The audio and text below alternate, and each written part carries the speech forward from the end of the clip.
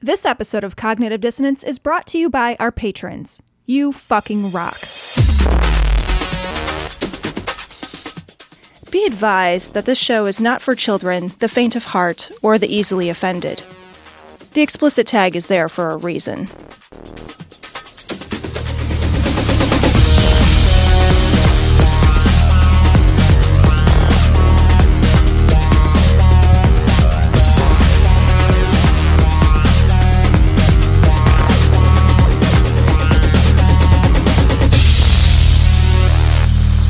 Recording live from Glory Hole Studios in Chicago and beyond. This is Cognitive Dissonance. Every episode we blast anyone who gets in our way. We bring critical thinking, skepticism, and irreverence to any topic that makes the news, makes it big, or makes us mad. It's skeptical, it's political, and there is no welcome mat. This is episode 657 of Cognitive Dissonance. And Cecil, just a few days ago, I don't know if you saw this, but Frisch or First or whatever, however you say it, he resigned his race. Lauren Boebert. Yeah, Lauren Boebert. Lauren Boebert closer retained. Than a lot of people thought, though. Very, very close. Like 1,000 votes close. When we saw it coming through, one of the things that we were saying was like, it could be that there was a chance to flip the seat, but most of the people had picked it. It was like 99% chance she was going to win a race. Like, I mean, it was really high, really high. And she did win her race. She did. She won it very, very narrowly. And there will be a recount. From what I hear, there's going to be a recount no matter what. No matter what. Yeah. So Colorado law requires a recount. So there will be a recount. There's probably not enough juice in there. Recounts usually only move a couple of hundred votes in any direction. There's not 1,000 votes typically, unless there was some like abnormality in the voting, which doesn't appear to be the case from what I've read. But what is interesting about this is that this now makes Boebert susceptible to being primaried. So if you're a Republican... You got to love that shit, right? Yeah. And then if you're a Democrat, this is exciting because what you need to do is turn out 1,000 more people. You need to say to people, look, if you feel like your vote doesn't count, we were 1,000 U's away from getting rid of Lauren Boebert. We've talked on this show so many times about how important and how valuable it is to vote. And we get pushback every time we talk about it. We get pushback from people, they didn't earn my vote. They didn't earn my vote. I wasn't excited about any of the candidates, whatever your excuse is. We're 1,000 votes away from getting rid of the Boeberts. Yeah. That's how close this stuff comes. If you add up how many close races there were, and then how narrow those decisions were, your vote does count because there are places where 1,000 votes here and 1,000 votes there and 1,000 votes there is now control of the House. Yeah. That's how close this shit is. So like maybe your vote doesn't count as much in this sort of like strategic sense of like choosing who's the president. Sure. So like if you're in New York, right? Do you feel like your vote counts in terms of choosing who the president is? No, it's going to be that state's going to be blue, but they lost 4 seats in the House. Sure. So your vote absolutely counts in those local seats that are the seat of government. Yeah. And many times, there's not just the one big race that's on the ticket. Right. It's a whole bunch of stuff down ticket. And if you see these rabidly crazy people who are now taking over school boards and taking over local governments and you got a Nazi dog catcher now. Yeah, and man. Seriously, it's a nightmare because most of the time the Democrats don't come out for the smaller races. They don't, but they did this last time. They did. This is a huge upturn, and I hope that the younger generation, and the younger generation is the one that saved the Democrats. Gen Z, it's amazing. Gen Z saved the Democrats.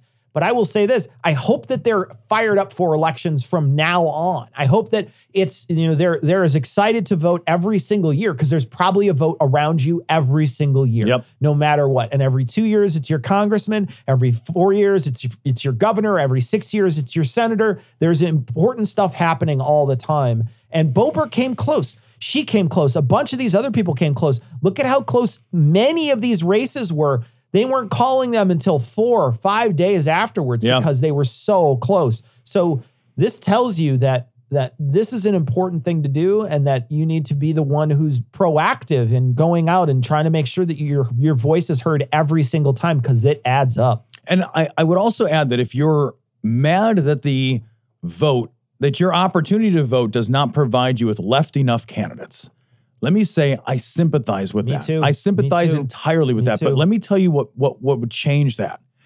If Republicans lose in droves, if these elections were not nail-bitingly close, because the message when these races are nail-bitingly close, the message is most people are in that middle space. Yes, we got to go for the center. Because we got to hit the center. Exactly. Yep. Because that's the message. If you're a politician, you're looking and saying, look, if the message is that the center is the space, then the center is the space that politicians will choose to occupy. They're going to aim there.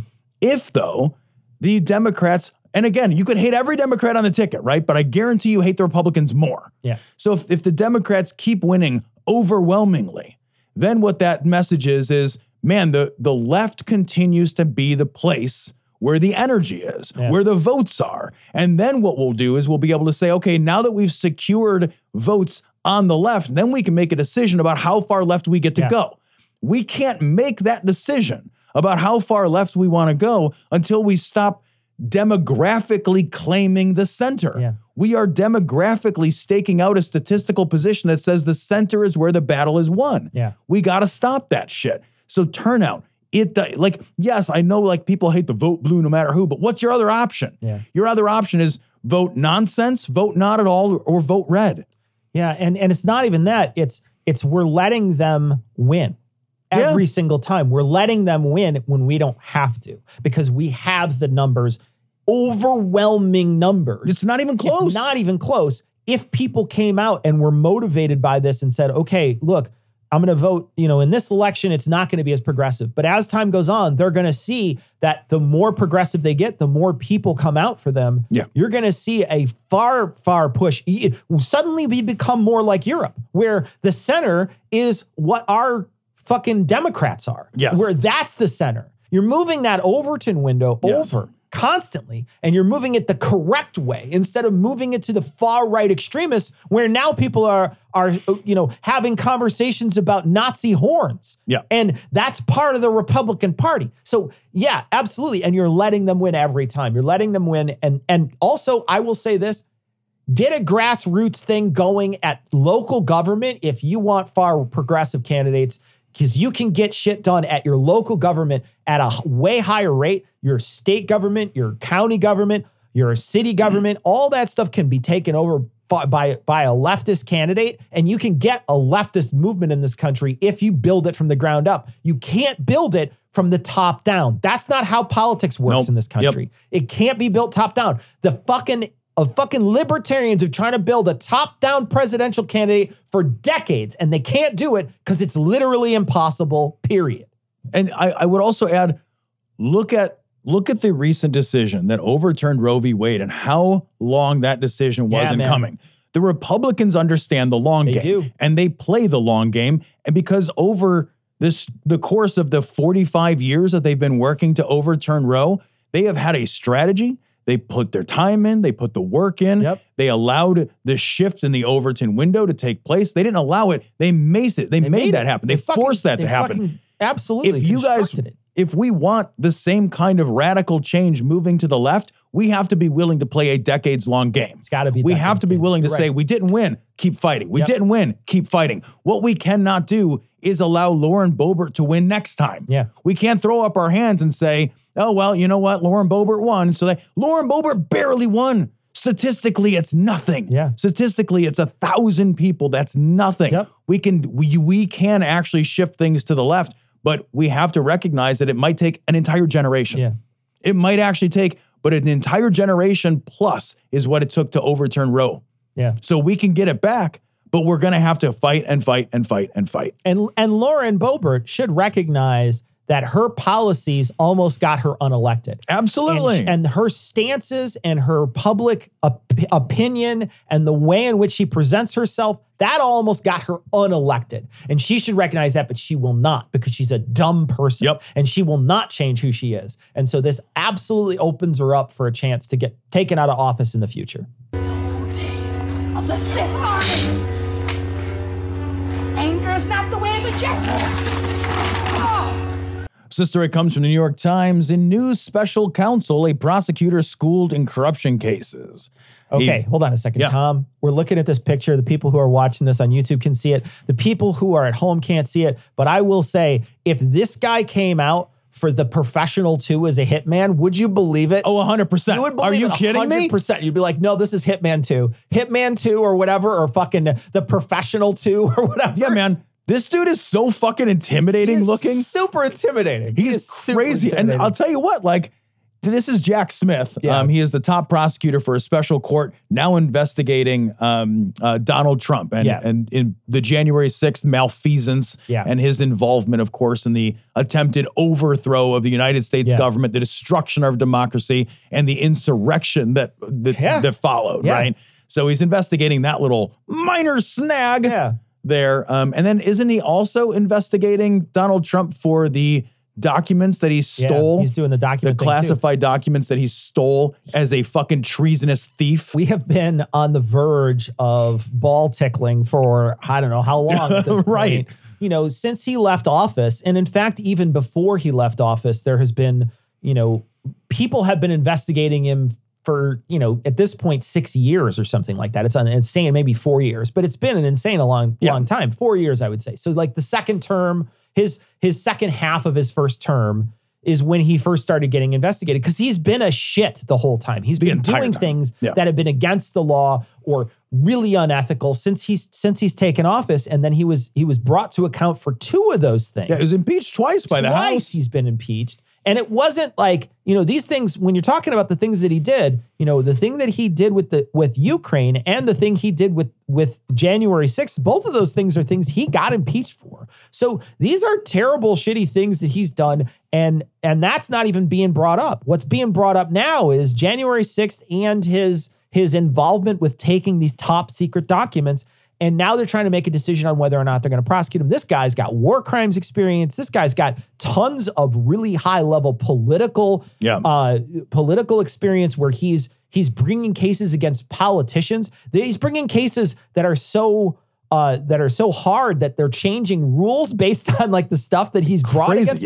I mean, like this is a guy you want in your corner. Yeah. This is a guy you want to be prosecuting this, or at least looking at to see if you could prosecute it. And part of this is that, and make no mistake, so Trump's early announcement for his 2024 bid was done specifically and strategically in order to shield him from this prosecution, because now a prosecution looks so much more political in nature. Absolutely. So the Department of Justice was hamstrung and immediately. They started off hamstrung because to criminally investigate a former president is something we've just never done. Yeah.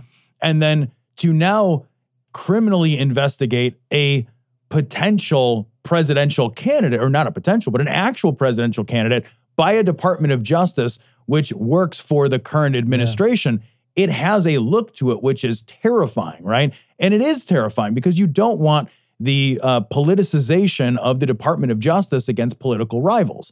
That is something we should all be very worried about. The appointment here of a specific a special counsel was done to insulate the Department of Justice from any appearance of political motivation. Yeah. And you know, when you talk about rivals, you're talking about political rivals. Look at what's going to happen now that they took over the House. The Republicans took over the House. They're literally going to try to impeach Joe Biden for whatever. And they're talking about the laptop, which is an absolute nothing burger. They did a story on this, hilarious story that I watched. It was going over, you know, getting passed around as a viral story on the right, as, you know, they did this thing. I think it was NBC or CBS did a short story on Hunter Biden's laptop. And there's just a bunch of nothing in there where they're saying, yeah, we've had the laptop for a while and we haven't really found anything. Right. Like, that's really it. And there's nothing in there that anybody, and they're even asking questions like, could there have been something taken out of there? Like, no, we don't think so. Not from the way we see it. It's just generally a nothing. And here's the thing, like, if Hunter Biden somehow got his dad money, let's just say that that's true. If they find out about it, I'm happy to fucking weed out corruption. Absolutely. But you're talking about a guy who just got out of office, who literally used the office of the presidency to fill his fucking coffers. This is a guy who's made a shit ton of money, and people around him have made a shit ton of money exploiting this position that he has had in government. So if we're going to do that to one person, then let's do it to everybody, man. Yeah. Like, let's do it to let's bring it all out. But you're going to see, they're going to go after Hunter Biden. They're going to go after, they're going to try to impeach Joe Biden. They're going to do whatever they can retaliatory, because what they don't have is they don't have reality on their side. Right. What they have is they recognize, they're like, you know what? I recognize that what I want to do is I want to hurt the other side, period. They're not looking for the truth. They're not looking for anything like that. They're looking to hurt the other side only. And so they will utilize it. And the thing is here's the thing that drives me crazy. You know that they will. You know that they're going to do it. But we somehow have the pall that hangs over you that's like, you are the ones who are moral and you are the ones who won't stoop to that. And it's just like, look, man, they're going to do it to us. They've already said they're going to do it to us. So I know that we're worried about, it shouldn't be for a presidential candidate or whatever, but fuck you. Yeah. Fuck you. If the fucking facts come out, fuck you. Yeah, man. How's that? Fuck you. Take him to court. Take him in. I don't care what it takes at this point. If he keeps on hiding behind the shield of being president or a presidential candidate, he's essentially obstructing. He's essentially just dodging every single legal bullet you can shoot at him. That's exactly. And he's like in the Matrix at this point. He's dodging every single one. They're unloading every barrel, and he has dodged every. He's like that fucking guy who split himself a million different ways. They're just shooting past him. It's like that. It's ridiculous. It's outrageous that we let somebody just fucking face fuck our system, and we have to watch by because it's not like it's out of decorum or whatever. Yeah, well, but that's the thing is that like you said, there's only one side here that seems at all occupied or preoccupied with idea of decorum or decency or what's right at all. Here's the thing. If Hunter Biden, if we investigate that, just like you said, if we investigate that and there's juice there, then let's fucking expose the juice to the air. Yeah. But like, let's not also forget that Hunter Biden isn't an employee of this government. No. And unlike Ivanka and Jared and like the former fucking guy hired nepotismally his entire fucking family and all his buddies. Yeah, his whole family. He's like, here's a bunch of guys I know. Here's my fucking family. Everybody come in. This administration is like, who's the best for the job? How can we have like more diversity hiring in these positions of high accountability and cabinet members? There's a massive difference here. There is just a massive difference here. But even if you throw all that away, I will tell you, if you investigate Hunter Biden's laptop and there is some connection to this administration, then we absolutely air it. We put a fucking spotlight on it and we say, hey, this is wrong. I would vote to impeach Biden if I thought there was something there. Sure. They don't let me vote, but I would encourage it, right? And I would support it. Yeah. What's happening though is that on Biden's first fucking day, articles of impeachment were floated by some of the fucking howler left, or by some of the howler right. First, before he even didn't even did do a anything. thing. He didn't even do anything. Just by showing up. Yeah. They were like, fucking impeach. And I'm with you, man. Ethics matter, period. Right. They matter, period. And I get that. But at the same time, my ethics are stronger than we just don't do it because it's a president or whatever. Yeah, man. My ethics are stronger than that. Like, fuck you. I don't care who you are. You're not above the law. I've been marching in Chicago since he was in office, screaming with all the rest of the people, no one is above the law. That was the chance at every single march I'd ever been to. No one is above the law. And it's true to the common person. Right. But it is not true to anybody in office, period. Yeah, but man. I'm happy to oversee any corruption that comes to light. If they start finding out that all these fucking people are insider trading and they start popping, I don't care. Get rid of them. Burn them down. Get rid of them. Make it so they never can trade again. Yep. Good. Fucking 100% agree. They should never be able to go home and tell their fucking husband to go whatever, do this and make them $1 billion. Right. Fuck Put them all in jail. Period. The end. But I just, it's such a relief that they're actually going to move forward with something. I know. Because there's been this stall forever. And I'm happy that they're doing it from somebody who's, got some kind of experience here. Yeah. And this is a war crimes guy, man. Yeah. This dude is not fucking around. He's not going to fuck around. This dude he's a triathlete who rides his bike to the office and eschews personal security. I will say this too. He's tough. Terrifying that he eschews personal security in this position because these people are terrifying, but he's a registered independent. He's he's an independent. He's so fucking like unbiased. He just wants to be like, no, I'm 100% You know unbiased. what? Yeah, right. Fuck you. I don't even care. I won't even listen to you. I'm just going to. My official position is I refuse to take a position. I love it. I think it's great. And you know they're going to fucking dog this guy. You know they're going to, because the right has no defense other than ad hominem. That's the only defense they've ever had. So that's all they're going to do. Well, and they absolutely rebrand and recast their characters as villains. Yeah. Because they did the same thing. You know, how many times have they looked at career Republicans and just rebranded Fauci, them? Mueller, both of them, career Republicans. I mean, Barr. Yeah, Barr. But like, no, you're right. You're right. The It goes even entire farther. cast of like, you're right. It goes even farther. Pence. Yeah. The cast of characters, the right will burn its house down around it in order to preserve a liar's narrative. You're right. And, you know, I'm talking about the people that they absolutely demonize, but you're right. Those people that they pushed out of the party or pushed away from absolutely. Sir, I think we should probably continue your jog. We've only gone about 1/8 of a mile.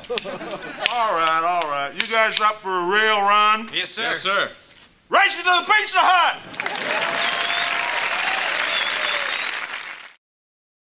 This story comes from Vice. This is a fascinating story. Almost twice as many Republicans died from COVID before the midterms than Democrats. There is a real statistical demographic possibility that some of the underperformance of the right can be at least partially laid at the feet of the misinformation that the right sold to itself about COVID, resulting in many, many more deaths on the right. The right died of COVID at a wildly, and continues to, I shouldn't say this in the past tense. They continue to die of COVID at a rate that is wildly disproportionate to the people on the left. On the left, you are literally, we've gotten so crazy about misinformation and disinformation that this statement is now true. You are safer from viruses based on your political affiliation. Yeah, it's true. It's absolutely true. That's like saying gravity works different depending on how you voted. Yeah, exactly. No, you're true. But it is true. And they are very cautious in this article to make sure that they mention that there's people that are saying that it might not have affected it at all. Right. And so they're very cautious in this article. But the true statement is that they died more. Yes. They died more, period. The other thing that, I don't think I've seen a lot of people talk about, but I think might be a statistical push too, is there's been sort of an exodus to Florida. So one of the things that you're seeing is that Florida came back with just wild numbers for DeSantis and whatnot.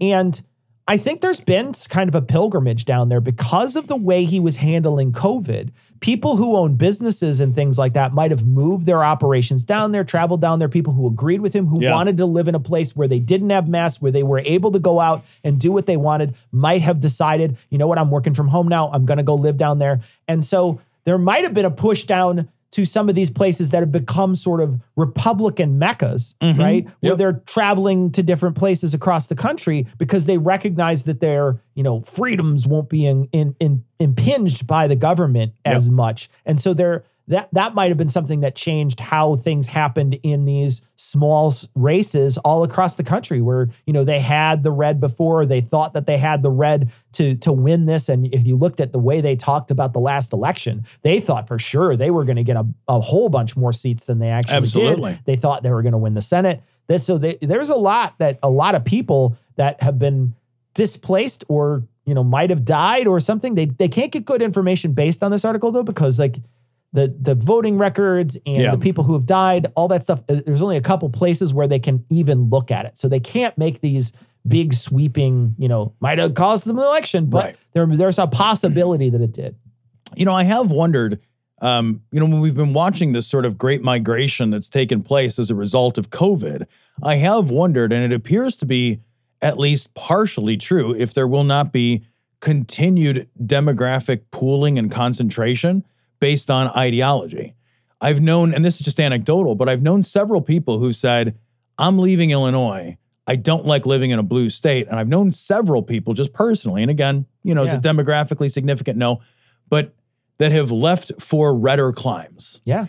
And so I am wondering, and also there has been a great migration of people who typically skew blue, who have moved to, and they have tech jobs and other jobs that allow them to work from home. And they have moved into areas that are marginally blue or purple. North Carolina is an interesting example of a state it is. where there's been a lot of tech-heavy development, and then there's been a lot of migration into North Carolina by people, and that state is starting to turn demographically more and more blue. Yeah. You're also It's seeing a hot state to go to. People want to be there. It's a big beautiful migration state. And it's got like just a ton of people there that are like progressive minded. Yep.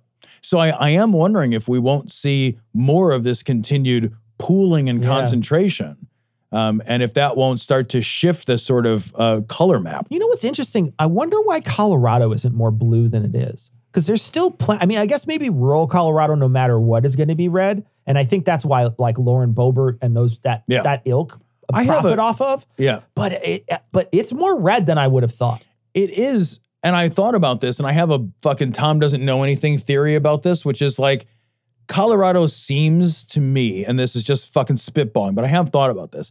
Colorado seems to me to have a kind of Alaska vibe to it, a very live and let live, libertarian-esque. Libertarian vibe, got right? it. Like a sort of, sure. That's the vibe that I get around Colorado. It's like, we'll approve cannabis and mushrooms and that stuff, but we don't want any regulation. Leave us alone. We came to Colorado to live a certain kind of life in the same way that people go to Alaska to live a certain kind of life. Yeah, I hadn't considered that. That's interesting. Yeah, but I hope that this is one of those things that that the Republicans see maybe, and then they say, wow, you know what? They're not dying as much. Right. We should change our ideas on this stuff because vaccines are safe. Period. Yeah, right. I think it's awful that a group of people is like killing themselves through ignorance and willful ignorance, right? There's plenty of information out there by trusted sources. And if you're willfully ignoring that stuff and going to some mom who's telling you to fucking take like essential oils or whatever, you're willfully killing yourself. I mean, you're getting a chance to. I mean, clearly. And long COVID's no joke either. There's been studies that are starting to come out that are really, really damaging for people who haven't had the vaccine and how often they get long COVID and what long COVID can do to you. It's not good. Pretty. It's not pretty. It's not. And, I'm just going to stay topped up whenever I can, man. Same, Every chance I get. I got COVID within the last 6 months, and I got it through like a week before I was going to sign up to get the vaccine. They hadn't gotten the booster near me yet, and I wasn't able to get it, but I was seriously ready to get the booster when I got it. So it's like I want to stay topped up as much as I can, period. Yeah, because it's fascinating that the right is producing the misinformation and the disinformation that is creating its own reluctance to accept the solution to the problem that's killing itself. Yeah. It's this weird, insane Ouroboros thing because the left is not producing information that results in the death of the people on the right. Yeah. The right is producing this same disinformation and misinformation, and they're doing this, I think, because cynically they understand that this is a wedge issue. This is a new wedge issue that they've created around freedoms and around government and around, tyranny and all these other bullshit buzzwords that don't actually interact or intersect in any meaningful way with science and reality. Sure. But they've done it and they've dug this hole. It's sort of the same thing where the right has constantly sort of like doubled down and doubled down and doubled down again on, hey, the elections are rigged. The elections are rigged. The elections are rigged. And then people are like, why didn't you go vote? I thought you were a Republican. They're like, well, what's the point? The elections are rigged. They're rigged. Yeah. And you're like, you guys are literally killing yourselves doing the wrong with your thing. own misinformation. Yeah. Your misinformation is actually the thing that is killing you. It's not killing me. But that misinformation could also be being pressed by other sources to try to create deeper rifts to create a civil war. Oh, I think this is absolutely being funded by foreign sources too. I think that there's smart people out there that see that these wedge issues can be turned into, actual, you could foment absolutely. This is, I totally agree. And we talked about this years ago. Like, I think that we are engaged in an active war right now, an information war with Russia and China. But certainly both actors have been demonstrably shown to be spreading this kind of misinformation, which is exactly what you're saying. It's driving that wedge. It's creating a chasm. Will it result in a civil war? I don't know. It's certainly resulting in chaos and dysfunction. Yeah. And chaos and dysfunction weakens the American state. You suck, you jackass. Why don't you shut the hell up? I'd love to punch that guy in the face right now, but I can't, because I'd get in trouble. And speaking of which, Tom, one of the things that has become a wedge issue for a while is anti-gay rhetoric. Yes. Right? So anti-gay rhetoric, the groomer that groomer line that they say all the time. They say the groomers, they're groomers, and what they do is they bring children involved so that like the thought of protecting children comes up, and you're suddenly a pedophile if you're part of the LGBT community. Right. And we're seeing people act on this. And in the last week, there was a shooter at a nightclub that had a LGBT event that was going on, and they wound up shooting and killing 5 people, injuring many others. I saw the guy who tackled this guy. They did an interview with him. So the person who walked into the bar or whatever with the AR, this guy saw they were in tactical body armor. Tactical body armor has handles on it. They ran at him, grabbed the handle, and pulled him down. Holy shit. And so they used the tactical body armor he was using against him to protect himself against him. The gun came out of his hand. They kicked the AR. They got the pistol out of his hand, and then they just kicked the shit out of him. Like literally just stood over him kicking, because he can't really hurt somebody in body armor. But they had to subdue him. The guy said that he found a piece that was between his neck and his head, and he punched his neck for like 5 straight minutes. Holy he just shit. fucking pummeled his neck. Good. Everybody around them just stood and fucking boot partied the guy. But he came in, another like politician's son. This happened in Illinois recently. The politician's son, that mayor's son who shot up the parade here. He was like a mayor's son. I didn't know that. Yeah. So the guy who shot up here, what was the city that he in Highland Park? Highland Park. The Highland Park shooter, his dad was like a mayor or something. He's a politician. I didn't know this. This guy's dad was a politician as well. Holy shit. So this guy was a MAGA politician, his dad, and he was running, and I think he lost or something, but he was a politician as well. So you're seeing another politician's son. This guy clearly had red flags that popped up. Yeah, man. But some stuff was swept under the rug. Right.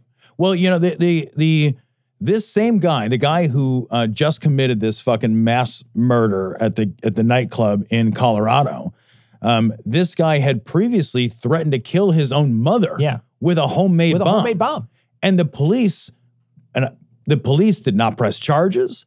They did not pursue the seizure of his weapons through red flag laws. Right. Yeah, these red flag laws are weak, but they are the only thing we have. And it is infuriating to me that we aren't using even the weak tools that we have. Right. In fact, this article from NPR points out that there are many counties in Colorado that have declared themselves Second Amendment zones. And in those zones, their seizure of weapons is something like 300% less likely to occur than in other counties where rational fucking minds prevail. And we look and say, hey, you know what? Like, if somebody has these fucking red flags around violence, they should not be fucking well armed. Yeah, right. And if threatening to kill your own mother with a homemade bomb is not enough of a red flag, there's literally nothing I can do. Seriously. We should make it, and fuck you if you don't agree with this, sorry, but like we should make it easier, not harder to seize guns. I agree. We should, if we're going to have an armed nation, then we should make it easier, not harder to seize guns from people who show any proclivity to violence, right? Any proclivity whatsoever toward violence. Yeah. I'm talking about like, oh, you're fucking shit posting hate stuff online. Awesome. We're coming to take your guns. I know it's just talk. Fuck you. You know, it's a lot of just talk when it's manifestos and other evil incel 4chan racist nonsense, right? And then they go out and shoot fucking places up. They go out and kill people at schools. They go out and kill people at nightclubs, synagogues. Like all this shit, we should make it easier. These red flags, you know what? These red flags should be popping up. And if we're wrong and we accidentally disarmed somebody, okay, Fucking go to court. What's the harm here?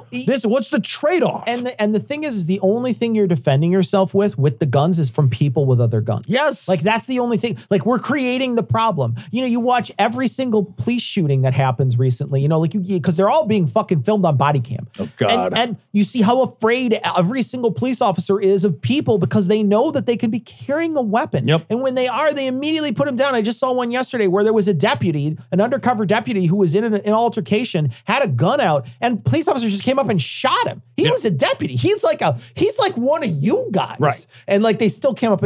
If we take guns out of the equation, suddenly there's a lot less police violence too. Yeah, man. People can't come in and blow up and shoot up a nightclub like that. They can't come in and shoot up a nightclub if they don't have access to these kind of weapons. And the police don't have to come in with SWAT teams and fucking armored carriers and shit to stop these people. Yep. It just, we have escalated the weapon situation in this country to an absurd level, and we're never going to get away from it. You're never going to, I am not convinced that there will ever be any real meaningful legislation for guns. I'm not convinced of that. Same. What we have is the piddliest shit, and we don't even pay attention to it. When somebody does something that's horrible or awful, what happens is this shit got swept under the rug because his daddy was somebody who's important. And guess what happens? Now fucking this guy has access to weapons and walks in and kills people, murders people because he's a fucking absolute shitbag. Yep. Who's been tuned up by this violent rhetoric. Yes, exactly. That's exactly right. Like we have worried and worried and worried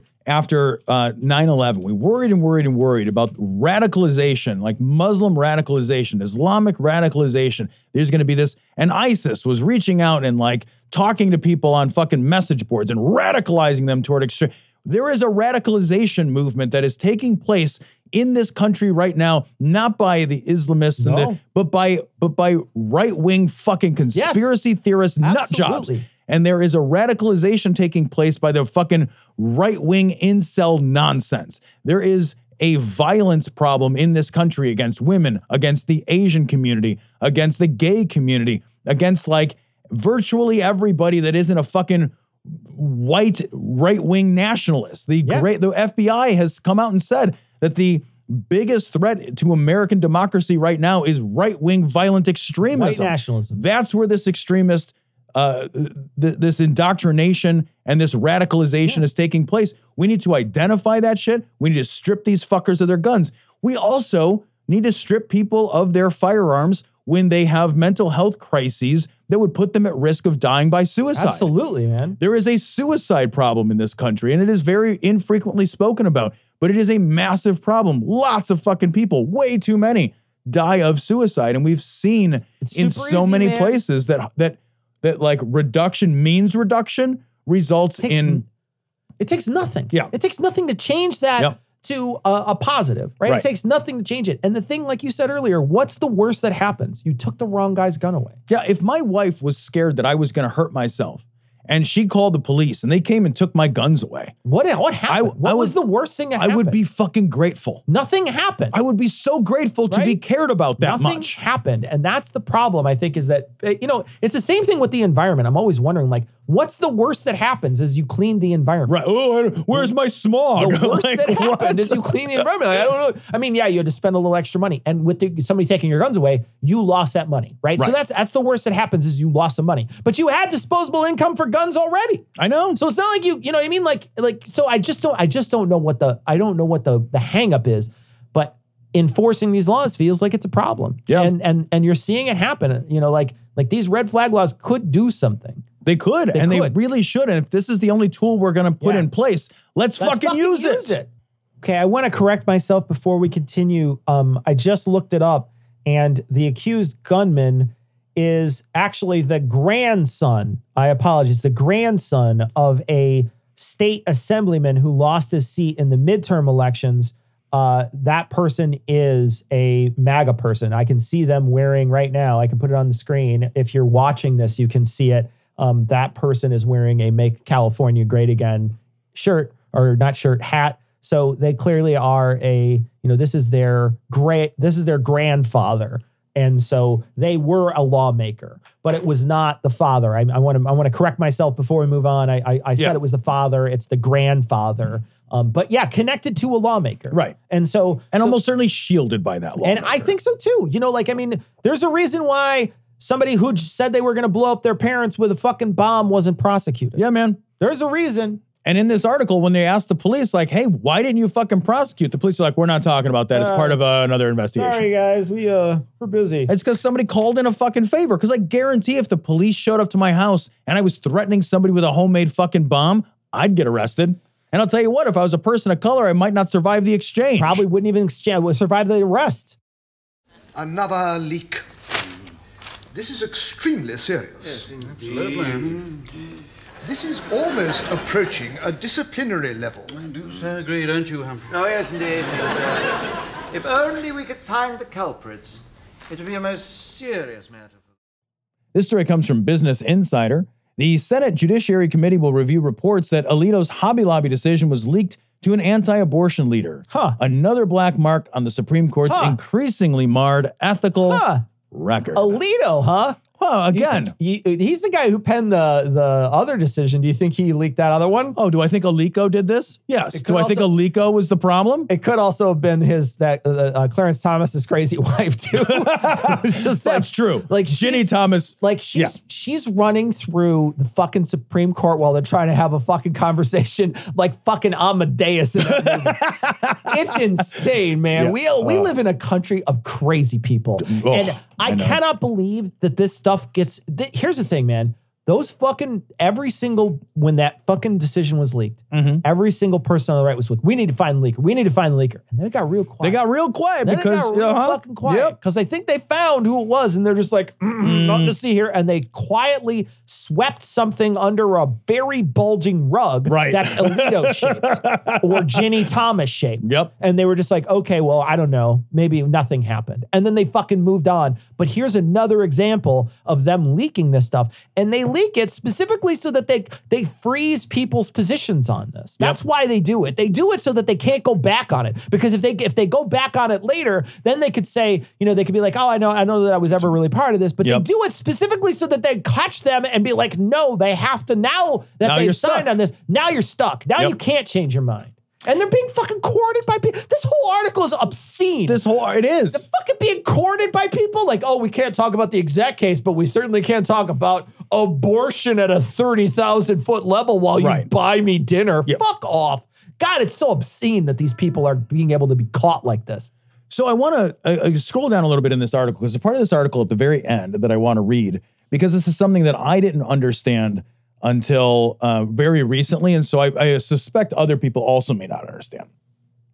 An AP reported Rhode Island Senator Sheldon Whitehouse and Representative Hank Johnson of Georgia also issued a statement Saturday calling for a code of ethics for the highest court in the land, referring to the Times report as another black mark and saying they intend to get to the bottom of these serious allegations. So this is an important thing that I didn't realize until relatively recently, which is that the Supreme Court does not have accountability anywhere to anyone.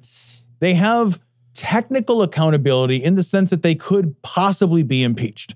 But beyond impeachment, which is this insanely high politicized bar that'll never happen. Way high bar. There is no codified ethics standard. There is no judiciary review board that looks and says, hey, you know what, Clarence Thomas, your wife is clear. You should recuse yourself. There is no recourse to the Supreme Court. That's the problem with being the highest court on the land is that nobody has any standing to sort of like fix the problems there. So if you end up with, I don't know, a wildly politicized kangaroo Supreme Court that is just there to have these sort of fancy fucking dinners with a bunch of fucking people that are going to tell them what to do and how to accomplish these stated goals rather than rule on the ethics of law and rule on like the letter of law and respect jurisprudence and precedents and all that. There's no recourse. There's no recourse. There is no code of ethics that they are required with penalty to follow. There's literally nothing outside of impeachment, which is impossible. It is a political impossibility to impeach these people. You know what I think we should do? I think we should sequester the Supreme Court while they're in office. I fucking love it. They get 4 years and they have to live in a compound like Big Brother. And they have to live with each other. Period. Can we film it as a reality show too? And they don't get any outside information. They just get what's in the fucking court, period. And they can't go out with fucking dinner with people, but they only have like a 4-year term and they got to dedicate their fucking life to it like a fucking monk for 4 fucking I love years. it. Fuck you. How's that? See how many people would be fucking reaching for that shit? How many people would be dedicated public servants for 4 years that would sequester themselves and literally only be able to talk about the law? That was it for 4 years. I do think that we make these positions too desirable. Yeah. The desirability of these positions creates an incentive system which just reeks of corruption. It does. It just reeks of problematic corruption. These positions should be things that we do altruistically because they are not because they are pleasant and because they confer great status and wealth and power and like lifelong privilege, but rather these should be positions that you say, look, I care enough that I will sacrifice a portion of my life in service to my country. I'll have, I'm not saying we don't pay for them, but they shouldn't be these, like you're saying, they shouldn't be these lifelong appointments. That's crazy. It's crazy, man. That's insanity. The fact that it's a lifelong appointment, first off, is insanity. They should try to really push for it not to be. But since it's so highly favored in one direction, the only way I think you could absolutely get away with that is if it was an even Steven court where someone was literally like a middle pillar that swung back and forth, not like Roberts, because Roberts did swing once in a while back and forth, but not enough. He was way more right than he was left. Sure. Get somebody who's like a pendulum who literally spins back and forth based on issues, and then a 4-4 court on the other side. So it's always 5-4 decisions, and they sometimes go for you and they sometimes don't go for you, and it kind of sucks. And it's not great for everybody. And then suddenly you'll get everybody on board with, what we really should do is make it so that every president gets to appoint like 1 and then, or whatever, or 2, and then they just like have a 10-year span or whatever. I know that there's situations out there that these sort of scenarios where they've suggested that they get it. Every president gets to appoint 2, and they, there's rotate out. They rotate out as they work their way out, or something like that. And so I don't know exactly what the math on that would be, et cetera. But if that's how it worked, I think it'd be much better and a lot more fair. But as it stands right now, you're looking at a generation of right-leaning decisions. Not right-leaning, far right-leaning decisions. That's what you're looking at right now. And the only chance you have is one of these guys is going to die while there's a Democrat in there. That's the only chance you have, because they're not going to resign while there's a Democrat in there, and they'll resign when there's a Republican in there. So you'll be able to replace these people that are oldie McOldersons with some fucking 49-year-old who's going to be in there for 30 years. Yep. Did I do that? Did I do that? Did I do that? Did I do that? Did I do that? Did I do that? Did I do that? Did I do that? Did I do that? Did I do that? Tom, Twitter is blowing up. Twitter is explode. Twitter is explode. Trump's back, technically allowed back on. You can see his old tweets if you go back there. Elon Musk held a very scientific poll. Oh my God. And he said, who wants to come back on? Who wants him to come back on? And Trump won by like a couple percentage points on his poll. And, a bunch of people saw it. He said something like 100 million people saw the poll. But he allowed him to come back on. And then immediately Sam Harris tweeted at him and said, when are you going to get Alex Jones back on? And that's when Elon Musk said, suffer the little children or something. It's a weird response. It's just been crazy. And they fired a bunch of people, and now we're in this position right now. I love the implosion of Twitter, because I do want to live in a world where Twitter just doesn't work anymore. I want to live in a world where you go to Twitter and it just fails because it's nonsense. But they had 7,500 employees. He fired 3,700 of them, seemingly at random. Yeah. Then he put out a thing saying, you guys are going to have to work your asses off. It's going to be a really lousy job. Aren't you super excited to work for Twitter? And 1,200 more people quit. Yeah. So like you took your employees from 7,500 to 3,800 down to 2,600. And from all accounts, they don't have like any people on some like really massive really important things, projects and like maintenance. Thing? No. So someone uploaded the entire Fast and the Furious movie, and they did it in 20 tweets, Tom. So it was in 20 different tweets, because I guess you have a limit of how long the movie can be. And it was up for hours. And then once it got taken down, the people who shared it were still up for hours because I guess there wasn't because the way the code's written, it couldn't go find all the instances. Yeah, you couldn't find all the instances. So for a while, it was cascading around Twitter. I think they finally chased the problem down, but it was hours after someone had already uploaded the latest Fast and the Furious movie all to Twitter. And I think that's exactly here. You know how we were talking about a while ago, we were talking about Alex Jones, and you're talking about this is how you got to take these misinformation, disinformation guys out, is you got to sue the fuck out of them so they're just fucking lost. This is how you fuck Twitter, is you make it an impossible place for advertisers, and you make it so copywriters are starting to sue them. You make it so that there's real problems with that fucking medium. So that because if it's the Wild West and people just start posting crazy shit, there's going to be people who sue Twitter because they're going to be like, fuck you, I could sue Elon Musk for money. Are you kidding me? If he suddenly ruined my brand. Yeah.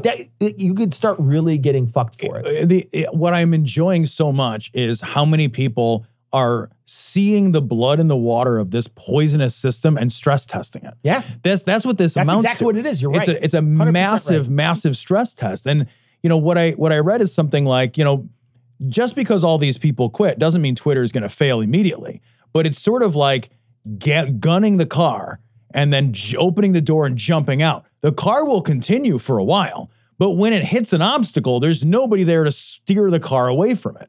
And so tech issues are very similar from this article that I read, is that, it will continue apace for a while, but it will continue to run into these barriers and these technical obstacles that there simply won't be the technical expertise and manpower to avoid. Yeah. And it's like, this couldn't happen to a nicer guy. There was a week. This couldn't happen to a nicer guy. Last week, they shut down. He said, I'm going to shut down a bunch of these Twitter systems that aren't really working anymore. And he shut off the thing that sends your phone a text. So you do this verification where there's multi-factor verification, right? So I have this on our Twitter account where if I go to sign into Twitter from a different computer, it has to send me, I do it on almost everything I own. Right. Almost every major piece of equipment that has a password for me, period, has multi-factor. Yeah. It has multi-factor because your cell phone's always next to you. Right. So my work actually just recently went to Microsoft MFA, which is really, really robust. And so almost everything I try to open that's Microsoft that's based on my work password, I have to have my phone on me. Right. Because it's gonna ask me, and then it's gonna ask me, what number do I see on the screen? It's not just is it you? It's there's a number on the screen and you got to type it and you have to be there at the same time, and that's a pain in the ass when you're not the person. Right. And it times out after 25 seconds. It's really robust, right? And so these sort of things are really important to people nowadays. Well, I guess he shut off a bunch of this stuff, so the multi-factor still worked, and so it still asked for it, but there was no one to send the actual thing out. So people were not getting a text. They're waiting to get a text, and there was no one to give them the text because he shut it off. Oh, I love it. Because he doesn't know what he's doing. He's not did he code a website years ago? Yeah, that's different than what this is. Yep. This is so different, and so It'd be like asking your dad who knows how to rebuild a carburetor to fix your Tesla. Yeah, exactly. It's so different. It's so different now than when he was recoding a website decades ago. You know what I mean? He's using HTML and shit back then. Now it's so different from what they were doing. And the other problem too is that he's been selling these verified check marks. Yep. And so for years, verified check marks on there was a way to say that's a real serious person, right? That's a person who's verified who they are and they, have some sort of following. That's sort of what that check mark really meant. You are who you say you are, and you're notable. You're notable. You're a notable person. And it allowed people to sort by check marks. So if I was, say, Sarah Silverman, and I posted a tweet, and I was able to just sort of not look at some random joker like me who's tweeting and be like, yeah, you go, Sarah, or whatever. Instead, it's, I can only see, Ben Shapiro replied, and Alexandria Ocasio-Cortez replied, and et cetera, anybody who has a blue check mark. Well, once he opened it up to everybody, people were just buying crazy amounts of these blue check marks. I love it so much. But then the bad part is that some of these people were bad actors. So there's now been a rash of these verified Twitter accounts that are now doing medical shit. There are. And that's bad. That's a negative because people see that blue check mark and they think it's a fucking real thing, and it's literally cost you $8. Yeah. And to be clear, and I think this is something that is and has always been a structural problem with the blue check mark. The blue check mark never verified that the things you said were true or accurate, or that you were a good person, or that you had good intentions. It only verified that you were notable, which is defined by a following size, and that you were in fact who you said you were. So it was there to prevent impersonation.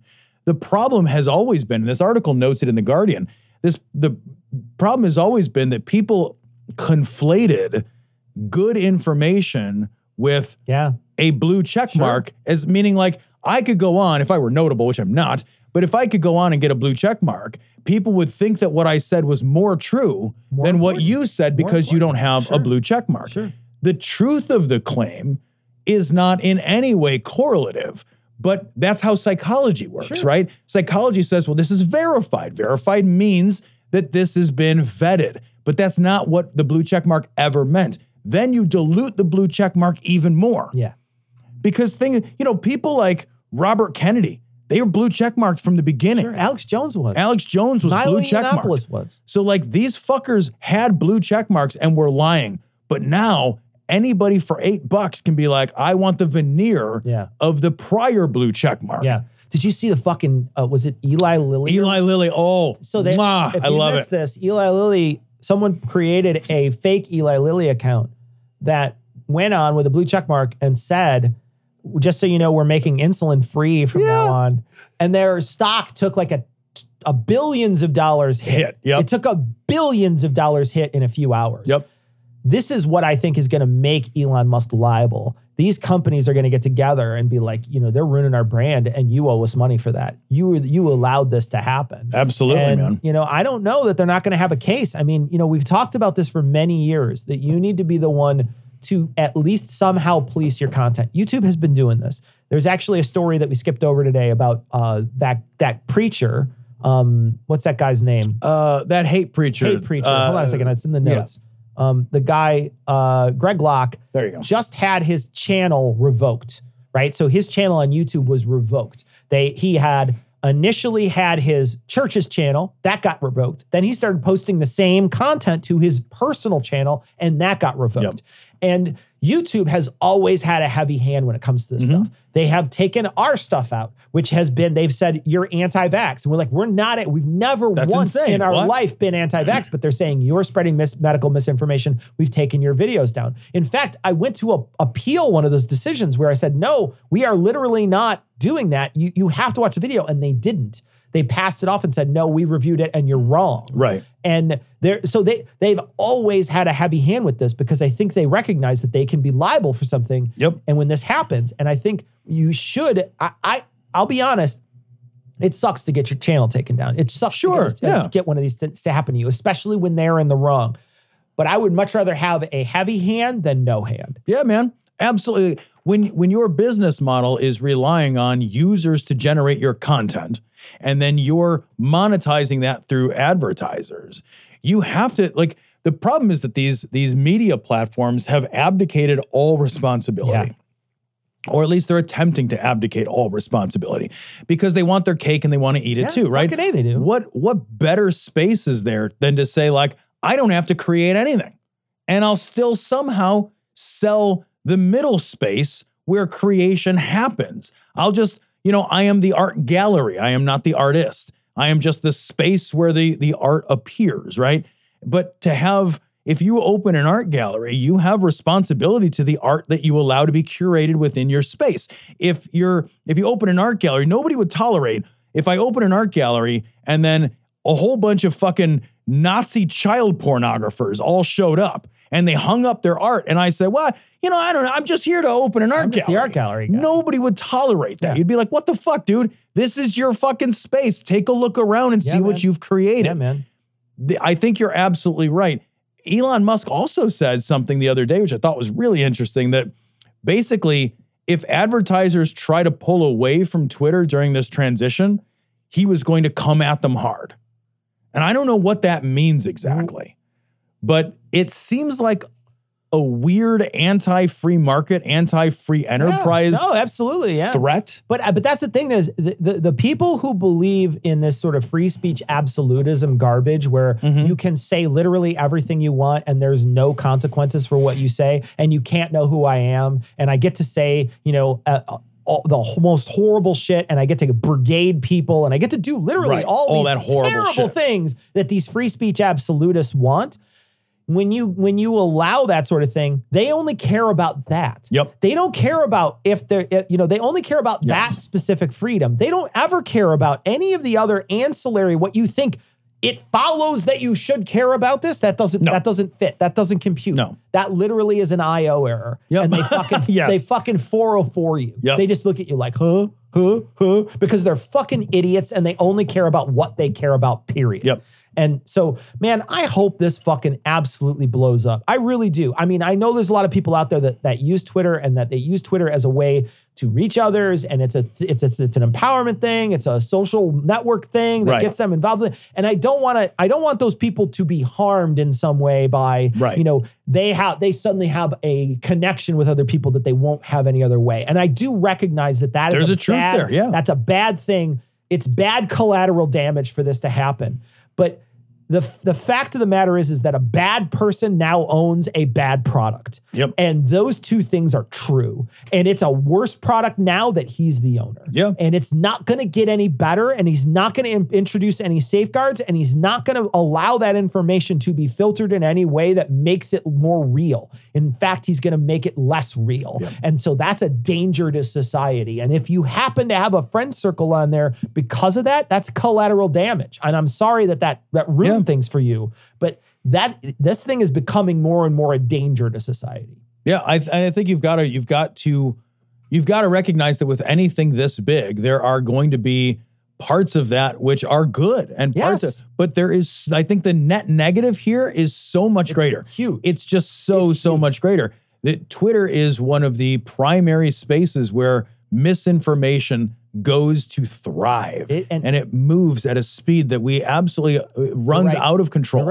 You're right. And look at what happened with the previous president, man. There was fewer and fewer fake stories once he stopped posting and people start putting them underneath these major posts that he put out there. There's a definite major negative side to it. And unless those things get fixed, it's better that it doesn't exist. Absolutely. Hey, you seen any griftars around here? Okay, I'm a grifter. Hey. Well, that's good, because we need a grifter. Sister comes from Ars Technica. Right-wing doctor group led by anti-vaccine insurrectionist implodes in scandal. This is so amazing. Just let me read that headline again. Yeah, do it. Listen to all the words that just happened. There's a lot of descriptors here. Right, yeah, it's all adjectives. Yeah. Right-wing doctor group led by anti-vaccine insurrectionist implodes in scandal. This is so tasty, Tom. I love this so much. This is fucking just absolutely feed this to me until I die. I love this so much. I love it so much because, Tom, we have been doing the show for over a decade. We have been calling out grifters when we see them for over a decade. And we knew from the moment you see these people that were pushing the ivermectin and that were pushing this stuff, this America Frontline Doctors, you knew they were fucking grifters when you saw them. Mm-hmm. And then to see it happen now. Oh, beautiful. Beautiful, beautiful, beautiful. $7 million in their bank account. I love, this couldn't happen to a nicer group of people. $7 million. So for those who are not familiar, the America's Frontline Doctors is a organization of doctors who capitalized off the pandemic by spreading bullshit misinformation and then monetize that capitalization through guest appearances on Rogan, having YouTube channels, monetizing a message of death and destruction and misinformation. And getting fat cash. Getting fat fucking cash. Simone Gold is basically one of the founders of this. And let me read a little chunk from this article to give you some context of who this person is. This is from the Ars Technica article. AFLDS, America's Frontline Doctors, went viral in the early days of the pandemic, memorably spewing pandemic misinformation from the steps of the Supreme Court in a July 2020 event organized by the group Tea Party Patriots. Jesus Christ. Clunk all their heads together. God damn. Far-right media outlet Breitbart live-streamed the gathering, and then Donald Trump retweeted video clips. The viral clips featured AFLDS member Stella Emanuel falsely claiming hydroxychloroquine is a cure for COVID. Emanuel is also notable for previously claiming that gynecological conditions are caused by having sex in dreams with demons and witches, that modern medicine uses alien DNA, and that scientists are trying to make a vaccine to prevent people from being religious. Yeah. This is the kind of nut job quackery. Hitchens fucking vaccine. Look, if you there get was Hitch slapped, Oh! they got like a Dr. Hitch slap, and they just slap you with one. You like get inoculated against religion. You're like, okay, that's good, but weirdly, I now support the Iraq War. That's I wasn't expecting that. I wasn't. That's weird. Is Saddam that bad? Is he that bad? So now what's happening is Simone Gold basically was like, neat story. I'm stealing all the money. It's so amazing, dude. And then when she went to jail, $1 million house. She goes and they're taking like tens of thousands of dollars, like $50,000 in credit card bills. A month. Yeah. She hired, like, nepotistically hired her boyfriend. Yes. To, like, just be a drain for a while. Like, you're my Ian or whatever. No, he sounds more valuable than that. So also sounds hotter, too. He's a swimsuit model. He is a swimsuit. Like, it's so funny. You're just like, okay, this chick, this doctor marries this doctor is dating this swimsuit model who needs it's a rent boy who needs thousands of dollars a month. It's outrageous. It's so the whole thing, she's basically stealing all this money, writing fucking checks out of this account. They're going out and like crowdfunding money as if they were like doing good in the world. Yeah. When in fact they're doing nothing but harm. They're literally killing people. Yeah. With this bad information. You're absolutely right. Yeah, they're not only doing bad things. Yeah. Because they're hurting the public because they're spreading disinformation, but then they're also just taking the money and being like, make it rain. Yep. And they're just fucking like having fucking stripper parties with cocaine. And so then all that jazz is happening. Then she goes to January 6th and she enters the Capitol. When she enters the Capitol, of course, she gets prosecuted for, I don't know, treasonous insurrection-y shit. Yeah, sure. While she's in jail, other people in that organization are like, hey, she's not here. Let's open up the books. And they open up the books and they're like, and a moth flies out. Holy shit, right? It's just like, I thought we had money in our accounts. The moth has the single dollar bill that's left cleft in its teeth as it flies away. Yeah. So they're like, all right, you're out. You are super fucking out because you're stealing all this money. Then she comes home from jail and she's basically just like, I'm not out. You're out. She still has the accounts. Right. So she's making videos that says she's right. So she just then, so it'd be like if I stole all the money from the studio and then Cecil didn't notice. And then I went on vacation. And while I was on vacation, Cecil was like, oh, I'm going to check the bank account. And it was like, where's all our money? Yeah. And then I came back and he was like, Tom, you're fired. And I came back and was like, no, you're fired. And then we just and then I locked you out of the Twitter account. And then we just fought about who's fired. This is amazing. The whole time Ian's like, can I have some more, please? Outstanding. What a train wreck of assholes. Such a great thing to happen, though, to fucking clearly obvious grifters, man. Like, here's the thing about going into business with a grifter. Yeah. You can't trust a grifter. Right. It's so funny that all these people think, you know what we should do? We should all put one over on the general public, but be so stupid and gullible that you don't realize that the guy you're putting one over with is also going to put one over on you. Yeah, man. This is like Dirty Rotten Scoundrels. It's so amazing. Right? Where it's like everybody is grifting everybody. Grifting everyone, and there's always a fucking, it's exactly it. Oh my God. It's so good. It's so wonderful. Yeah. And I love watching them lose everything. I want them all to, what I want is them all to go bankrupt. What I want is for enough bad things in their lives to happen before they go to jail. That when they go to jail, they are already at what they would perceive to be the nadir of their lives, the rock bottom. Only for that bottom to be pulled out to get so they can sink even further. Then they get rock bottomed in the jail. No, but fucking, I want to say though too, what a horror. They went out and they bilked all these innocent people out there who were just looking for answers, who were confused about all this stuff. You know, anybody out there who's giving money to these people. Yeah.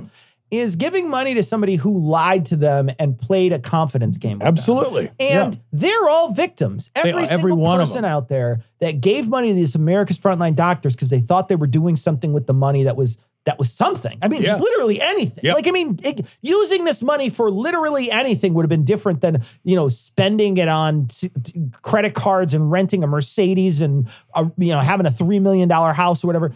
All this money was literally spent just to make them pamper them. That's all the money was spent for. But these people out in the world, they thought they were giving money to a cause that they believed in, that they were sold a bill of goods for. And all those people were taken, every single one of them, and these are people who are just like regular old folk. These are just the money. This money is crowdfunded, man. This isn't like one rich investor. This is millions of tiny investors that were all taken. Even if it was only $20, they still took this person's $20. Yeah, and they did this, and there's nothing more horrifyingly cruel and cynical than at the height of a national, international medical emergency to play on the fears of other people and to disadvantage them and to spread information that kills people. Some of these same people who donated money, I guarantee there is a 100% chance that some of those same people contracted COVID and died. You're probably right. I wouldn't. Yeah, it seems statistically impossible. Statistically impossible for it not to be the case. Right. Taking the money from these people is a horror. They did it. I love to see their folly and I love to see them fall. But it is also important to recognize that there are real people out there. And I'm not saying that they because there's a chance that very few of them were hurt financially, but they could have been. Yeah, there's a possibility somebody who's like, you know what, I got a lot of money. I want to give you $1,000. I want to give you $2,000 because I really believe in this cause. What I really want to have happen is the thing that I believe to be true. And so I will give you money to validate my own belief system. I also think that it is statistically very likely, to your point, that there is somebody out there who lost their mom or their dad or a loved one to COVID, and they saw the AFLDS message and they said, wow, I'm so heartbroken by this loss. I want to do whatever I can to help other people not lose someone that they love. I think it's entirely possible that there are absolutely people whose grief and loss was preyed upon and that they probably did, just like the televangelists reach into the pockets of the fucking hurting and the elderly and the scared and the sick. The AFLDS is just a secularized version of the same televangelist grift. Yeah, you're absolutely right.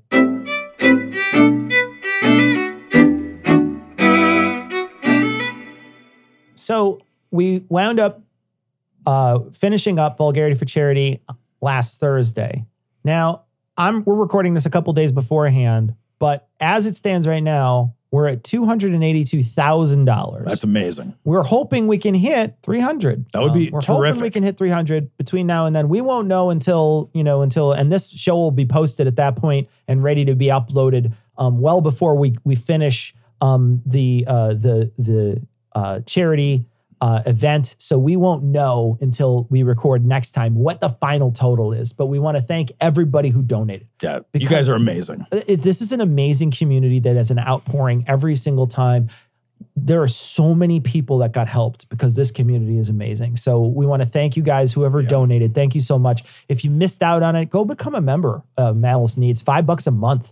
It's a big deal. It's important. Yeah, just to put in perspective and to really appreciate the quantity and the human toll or the human advantage that this created. $282,000 at $600 a pop is like 440 families. It's a lot of people. That's a huge number. A lot of people, man. Huge number of human beings that have had their lives impacted in a really positive way by you guys. Yeah. By the generosity of our listeners, by how meaningful it is that you guys continue to turn up for this event. So we really want to thank you because we couldn't make anywhere near this kind of impact if we didn't have such a motivated and wonderful and generous listener base. Absolutely. So we want to thank you for joining us. We're missing email this week and we're missing that section of the show because we are recording way early. But we want to encourage you to join us for our live stream. The Thursday after Thanksgiving, we'll be live 9 p.m. Central. You can catch us on Twitch, Facebook, and YouTube, and come hang out with us. We're gonna be chilling. You're gonna want to hang out if you want to hang out with us on the live streams. They're a lot of fun. You can catch us at 9 p.m. Central. But that is going to wrap it up for this week. We're going to leave you like we always do with the Skeptic's Creed. Credulity is not a virtue. It's fortune cookie cutter, mommy issue, hypno-Babylon bullshit. Couched in scientician, double bubble, toil and trouble, pseudo quasi alternative, acupunctuating, pressurized, stereogram, pyramidal, free energy healing, watered downward spiral, brain deadpan sales pitch, late night info docutainment. Leo, Pisces, cancer cures, detox, reflex, foot massage, death and towers, tarot cards, psychic healing, crystal balls, Bigfoot, Yeti, aliens, churches, mosques and synagogues, temples, dragons, giant worms, Atlantis, dolphins, truthers, birthers, witches, wizards, vaccine nuts, shaman healers, evangelists, conspiracy, doublespeak, stigmata, nonsense. Expose your sides. Thrust your hands, bloody, evidential, conclusive. Doubt even this.